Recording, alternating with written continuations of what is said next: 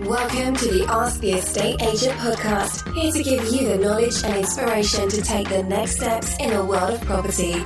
Your weekly dose of property market updates, top tips on buying, selling, renting and investing in property.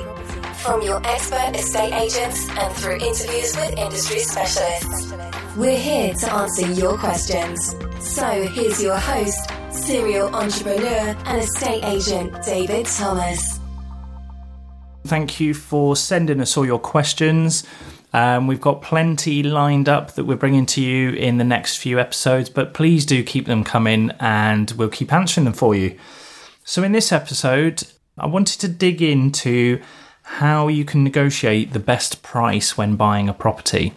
So in this episode, we're going to give you some great tips and things to really consider from almost the estate agent and the seller's perspective as well, on using that knowledge to give you the tips on how to negotiate from a buyer's perspective. So no matter what we buy, we all want to find the best price, but this is clearly the case when buying a property because it is the biggest expense, the biggest purchase you're likely to make in your life, and it's the biggest asset you're going to own.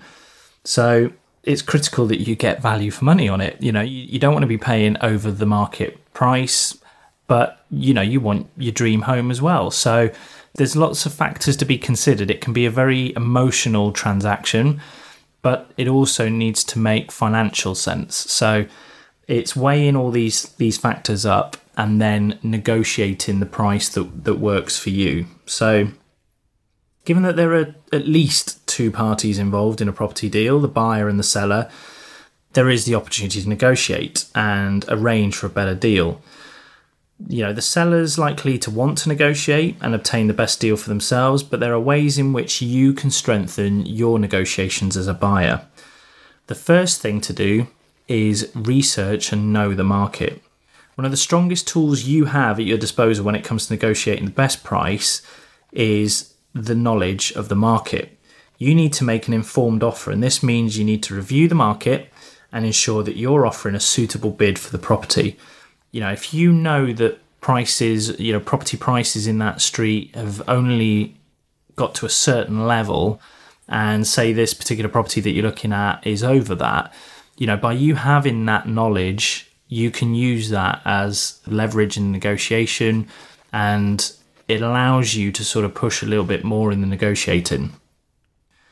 The things to bear in mind is, if you bid below the asking price, your offer may be dismissed quickly because they're going to say, no, that's the asking price, that's what we're looking for, we're not interested. If you bid at the asking price, your offer may be accepted quickly, or the vendor may go, well, I've got a few more interested parties, I might have a couple more offers. So again, just paying the asking price doesn't always get you the deal. It depends on how long the property's been on the market, how it's priced against competitive properties, etc. And if you bid over the asking price, it may be accepted quickly, it may come off the market, but again, you might be paying over the market value. So we've really got to look at and research and have a knowledge and an understanding of the market and where prices should be to ensure you're not paying more than you should be. The more you know about the market, the better placed you'll be to make an attractive offer, and that one that both interested parties will find suits them. So know what the average price is, not just the price, but the condition. So when it comes to researching the market, don't just find out the average property prices and values and then stop there. You need to know what the average type of property is like in a local area. Once you know what the average property is like and how the average price has been comprised, you can make an informed judgment on how the property you're interested in compares to the average property. So, let's just run an example. You're looking at a 2-bed semi-detached house in a street that's full of those properties, and the average price, if you look at the last 5-10 sales that have happened in that street recently, the average price is around 130,000. Now, the thing to then look at is maybe look at the last couple that sold around that price and then compare it like for like against the property that you're looking at. because there may be things that either the property hasn't got, which means it's not quite worth that average price, or it may have things that add value. If, for example, it's got a garage and none of the others in the street have got a garage, then you can expect them to be asking slightly more than the average to take that into account. If it's got a conservatory or an extension that none of the other properties have got, again, that's going to increase the asking price above the average.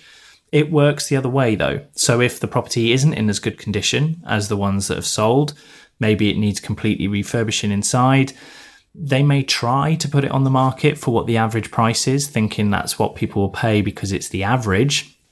But you must take into account that it needs that work. So typically it would be worth slightly less because somebody's going to have to invest in that. So that's where it comes into looking at the average price, but then specifically looking at how that property compares against all of that. Next then is ensure you're in a stable financial position when you go in to make an offer. So the best thing to do is have everything in order. You've got your deposit ready, you've got your decision in principle with your mortgage lender, you're well advanced financially, you know exactly what you can afford and what you're looking to pay, and that stands you in great stead when it comes to negotiating. Being in that position definitely puts you above anybody that isn't ready, that still has to confirm a mortgage, still has to move money around, still hasn't got their decision in principle, all these things. When it comes to negotiating and you've got multiple buyers, being in a strong financial position will definitely go in your favour. So the next thing then is almost tied in with that is make sure that you're actually ready to move. If you can show that you're ready to move quickly, it'll strengthen your negotiating position.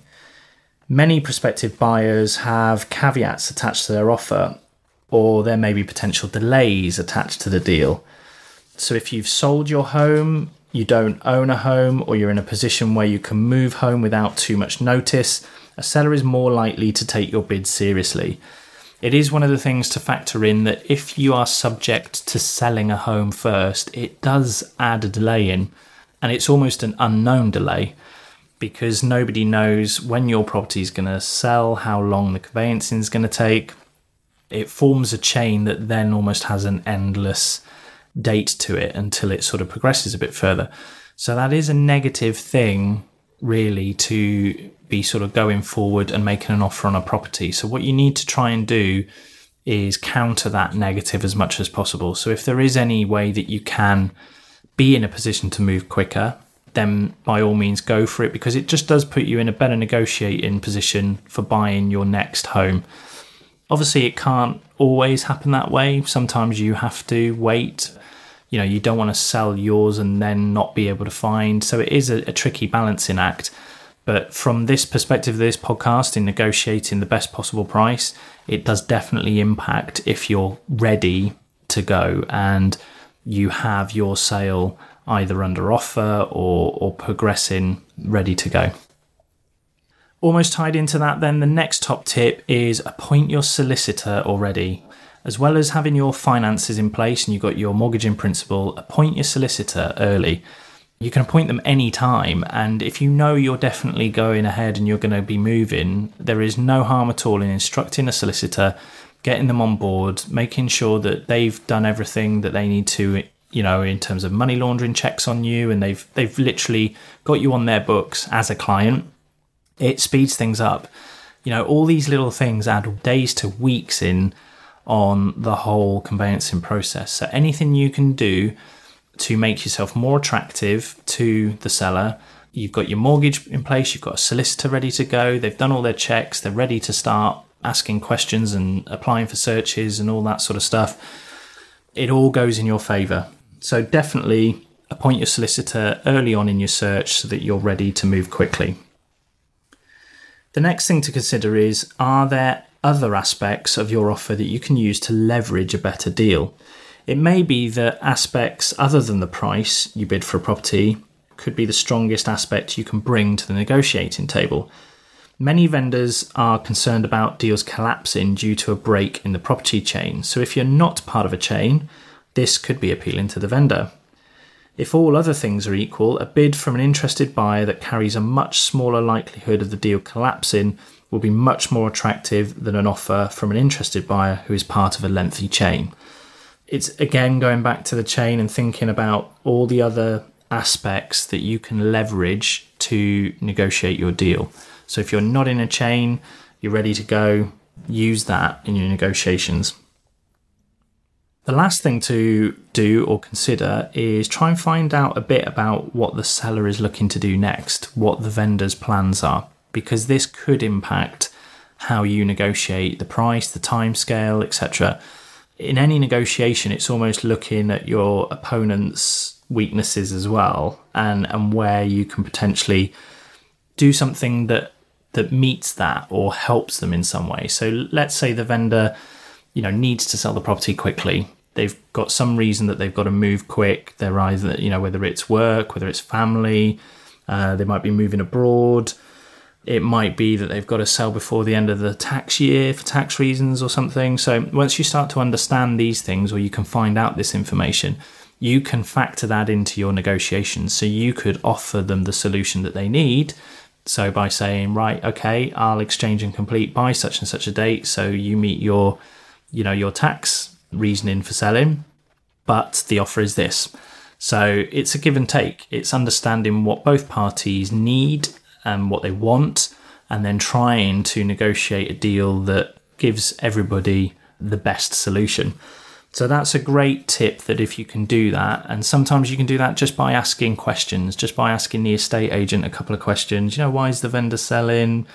If you walk in there and it's empty and there's nobody living there, so, why are they selling? Is it a buy to let? Have they been living in it?